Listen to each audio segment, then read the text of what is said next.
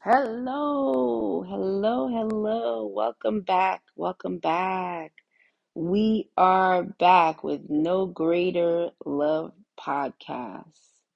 Oh, wow. We're celebrating today, celebrating life, celebrating health, love, the whole thing. We're celebrating it all. And if you're listening right now and you're going through something and you haven't gotten there yet to celebrate, celebrate before it happens. Come on. I think that is the best way to get to a place of peace is when you celebrate before you see the result, right? Um, and when you do that, you know that you've already defeated anything, any principality, any enemy that would try to come against you to destroy you. If you're celebrating before it happens, man, you've got all the control in the world God has given you, all right? So just welcome. I welcome you guys back. We are in season 2, episode 2 of No Greater Love. I mean, what can I say? Like, this has been a journey to be able to see how far we've all come in this podcast and the fact that we have remained, and I keep saying we y'all because y'all know this is us. This is us doing this. And the fact that we've remained consistent in, you know, kind of spreading the message of, what we're going through and what God, what role God plays in our lives and what, how we should be focusing ourselves and, just just making sure we, stay connected and we have God with us at all times. You know what this podcast is about. This is just about us touching base on real life issues that we've gone through and empowering one another to be the greatest version of ourselves through the powerful command of a thing called LOVE. That's love. Love. All right. It's not too many things you can accomplish in this life without love. So if you got a made up mind in your head that you're gonna walk through and just be like it's whatever, without that love in your heart, come on, try again. You're just gonna lose every time. Certain things, certain situations in life will try to sap all the love out of us. Especially when you feel underappreciated, especially when you don't get a thank you or you don't get any acknowledgement for the good that you do. But just remember, like, even if you don't get a thank you, you don't get an, regular appreciation from the people around you that you do well or do good for. Just remember there is a God above that sees all things. And when you do things out of a genuine heart, I believe at least, if you got a genuine heart and you're doing some kindness or treating people with respect or you whatever it is that you're doing that in turn is spreading love across the universe, the world, the states, let me tell you something. I'm a witness. There is a guaranteed blessing behind that. I think we get discouraged sometimes. We go through our daily routine and it's like, what a thankless job, right? Because you're dealing with you may be dealing with children and kids forget to say thank you, or maybe you have a spouse that is not showing you all the affection you think you deserve, or is just kind of ignoring you, or even in your relationship if you're dating and you just don't feel the connection there or whatever. But just know that do not be weary in well doing, and that's a word from the Bible actually, but it tells you not to just get frustrated with doing the good and doing the right thing, because ultimately God is in control and there is a blessing to come at the end for those who genuinely seek him, in terms of reaching out to others, in love, I mean, in terms of just helping people in need, in terms of being an ear to listen to, in terms of there are so many sick, so many diseased, so many people lost out there that just need a listening ear, that just need someone that cares to reach out. I remember a place that I had went to visit, and I was it was a church that I went to visit one time. I'm not going to say the name of the church, obviously, so that I put them out there. By all means, I pray all has worked out in that area. But I went to go visit a church, and when I went there, I went to walk in, and the people seemed friendly. They seemed really, really nice, and just genuine from what I could see. I walked in, they're smiling, and to me, I was like, wow, this church is dope. Everybody's smiling, everybody's cheesing. Like, hi, how are you? You get people walking up to you, welcome, welcome, welcome, right? So you come in and you hear this, you hear the sermon, and you're hearing all of these things, and you're kind of, and I came alone. I didn't have anyone with me. This church wasn't referred to me by anyone. I decided to just kind of walk in. I knew that this was a Christian church and these people loved God and whatnot. So, um, I said, okay, they're followers of Christ. Let me walk in there. We got the same understanding. Walk into this church after service is over. These people are so friendly. Hey, have a great day.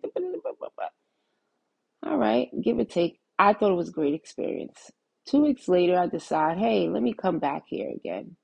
I thought these people were friendly, and and I and coming looking at it now, I mean they still are, like, I'm sure, but I found that something was really weird. Like, upon the first visit, um, you know, I had, whenever you're a new person walking through the door, they already assigned someone to you to take your number down and text you and ask you to return and all that. And I thought that was like, okay, that's what's up.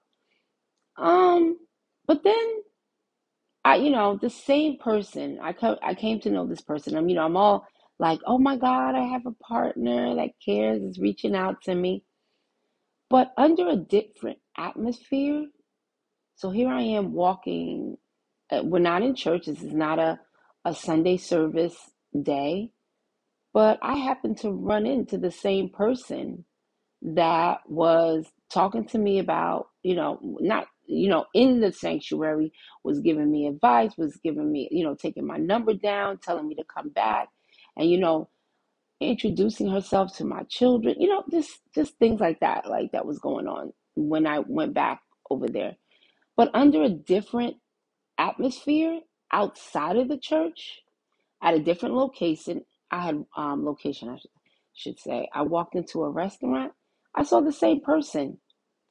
Can y'all believe she literally saw me, recognized me, looked at me, turned her head, and didn't say a word?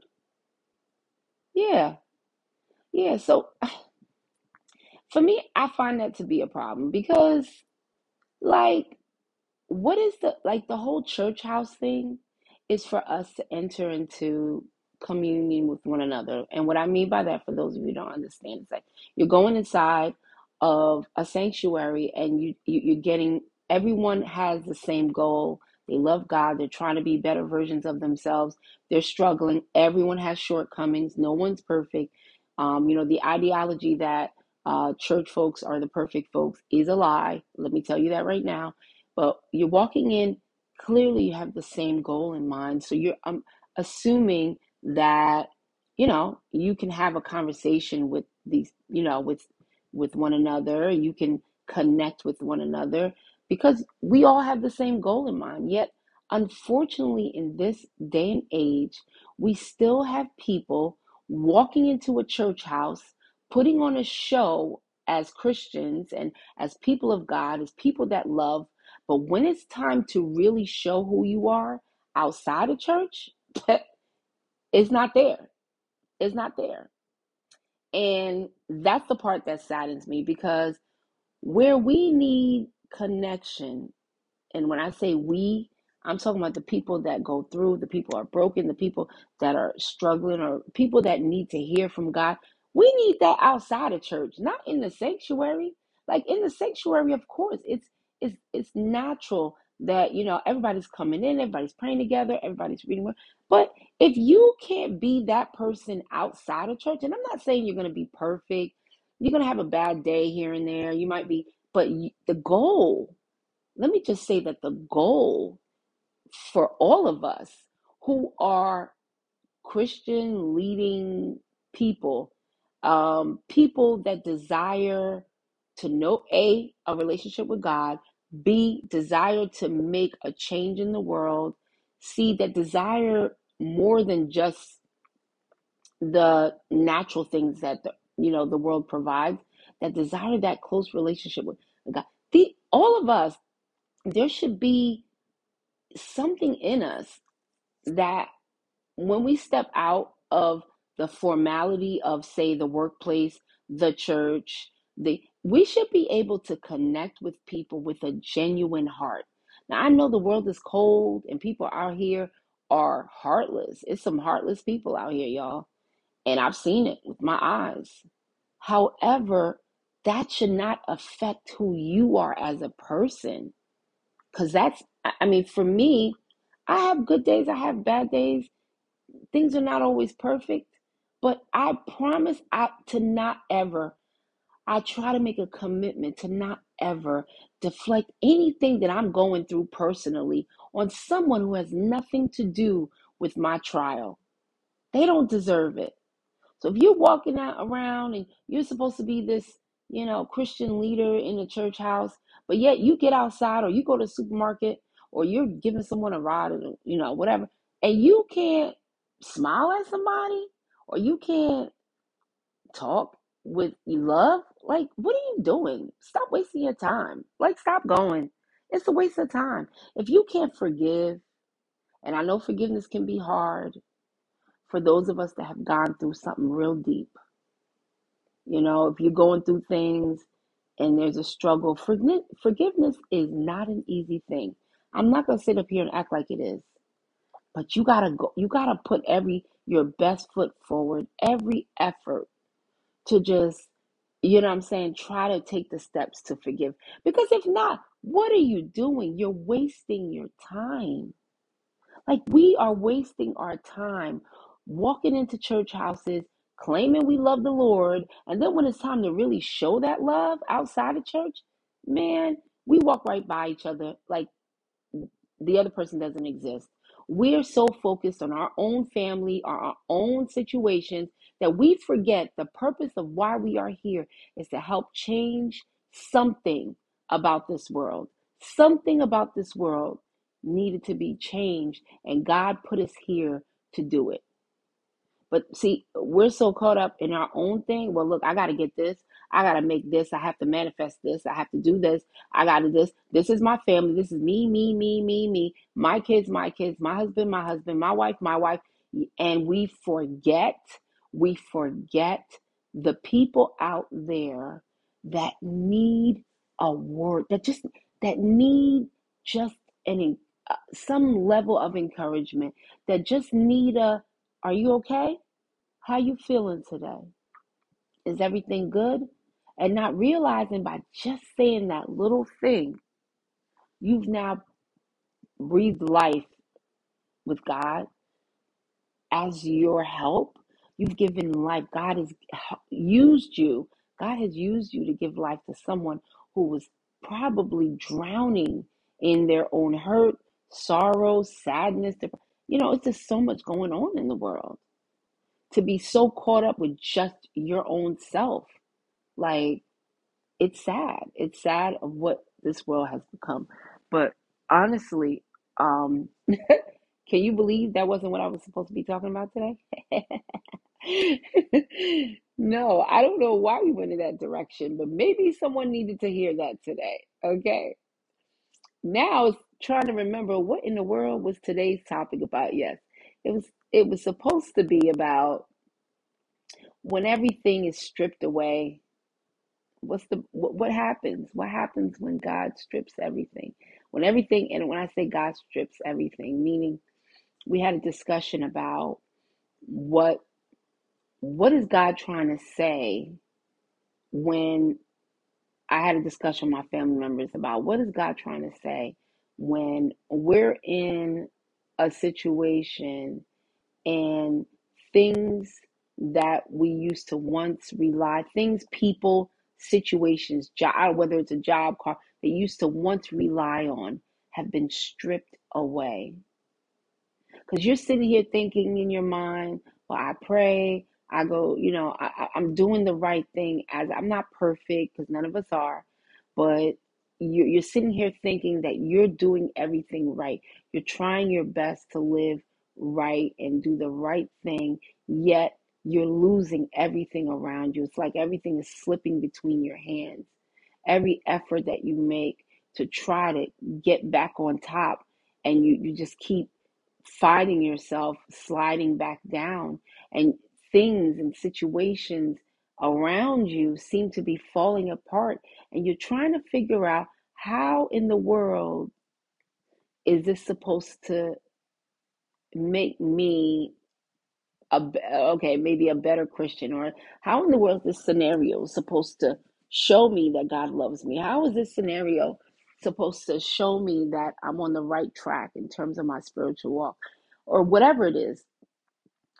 Um, so there's an answer to that. The answer to that is that in a period, I'll just give you, for example, my own life. In a period of time that I was in, there was a scenario in where it just seemed like everything was being taken away all at once. Um, the loss of a spouse, the loss of a family member, the loss of, a place you call home, the loss of, it's so many things that would happen at once. And you start to question God, like, why would you do this in a time where I'm so vulnerable and so hurt and so in need of your love and your grace, and so in need of some sort of victory, because it's like one thing after another, in the time where, a family member is ill, or, and things like that. And you're wondering, God, why would you allow things like that to take place for certain people, for us, specifically for me, because at that time, that's what I was dealing with. And it took a while to figure out, like, what, like, why, God, do you not love me? You start questioning, does God even love you at this point? Like, does God even is God even listening to you at this point? Because everything that you once thought was your lifeline, or you were connected to, all of a sudden you've lost all of these things. You've lost everything. And then here it is. So the answer to that is the purpose of the stripping of everything and everyone, or every situation. If you find yourself standing and looking around and everything seems to be lost around you, and maybe you've gotten to the point of isolation where there's no one there, seemingly, I'm going to say, because God always will send someone, but there's seemingly no one there to kind of help you along this road that you're on. It just seems like you're just doing it all alone. Well, I'm here to tell you that God has a purpose and a plan for everything. Nothing isn't by accident. I'm here to tell you that for those of you who don't get a chance to read your word, read Judges chapter 7. Well, actually, go back to chapter 6. Judges chapter 6 and 7 in the Bible. And if you can read those two, they'll talk about a war that took place. That Gideon, there's a man named Gideon who there was a war.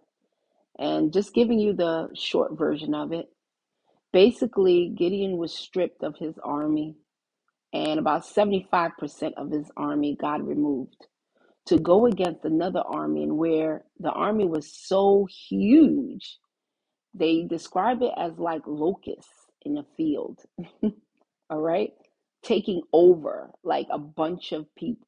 That's how many people were up against Gideon and his little troops of, I want to say it was like what, 300 compared to an army, thousands, so much it filled all over the earth. Now, Gideon didn't start off with 300, he had a lot more soldiers, but God removed them. God removed the soldiers. He went through a little pruning process and told Gideon, I'm taking these away, I'm taking these people away, these people can go home. And if you're there, you're like wondering, why, God, would you do that? Why would you bring me up against a vast army or put me in a situation, in today's terms, put me in a situation that I can never, in the natural sense, win against? Well, if you read it, it'll show you why God did what he did. He made sure to let us know that, or let him know too, in the word, that his reasoning for removing so many people, so many soldiers from Gideon's army is because he wanted the glory to go to him. He wanted to make sure that when Gideon won, and spoiler alert, Gideon did win, he wanted everyone to know that it was God that won that war through Gideon. And that it wasn't Gideon and his mighty soldiers who cast down the opposing army. So, what does that say to us? It says to us that sometimes God will strip everything away.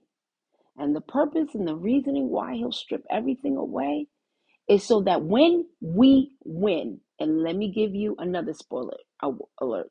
If you stay close, we will win. When we win, we will be able to tell everyone, and we won't even have to tell anyone. Ultimately, actually, we will, because when they say how, our only answer will need to be, God did that. Wasn't me. God did that. So for all the doubters and the ones that's like, no, there's no way. You had to have had some sort of this and some sort of that. You had to have spoken to someone to get that position. You had to have had this amount of money to purchase this. You had to have had, and at the end of the day, we'll be able to say, God did that. Okay. So for you guys, just keep um this scripture in mind. It's Romans 8:28, and it says, and we will know that for those who love God, all things work together for good. All right? So no matter what it looks like, remember this: all things work together for our good when we love God, for those of us who love God. All right? So be encouraged today. I love you all. Have a great and wonderful week. Bye.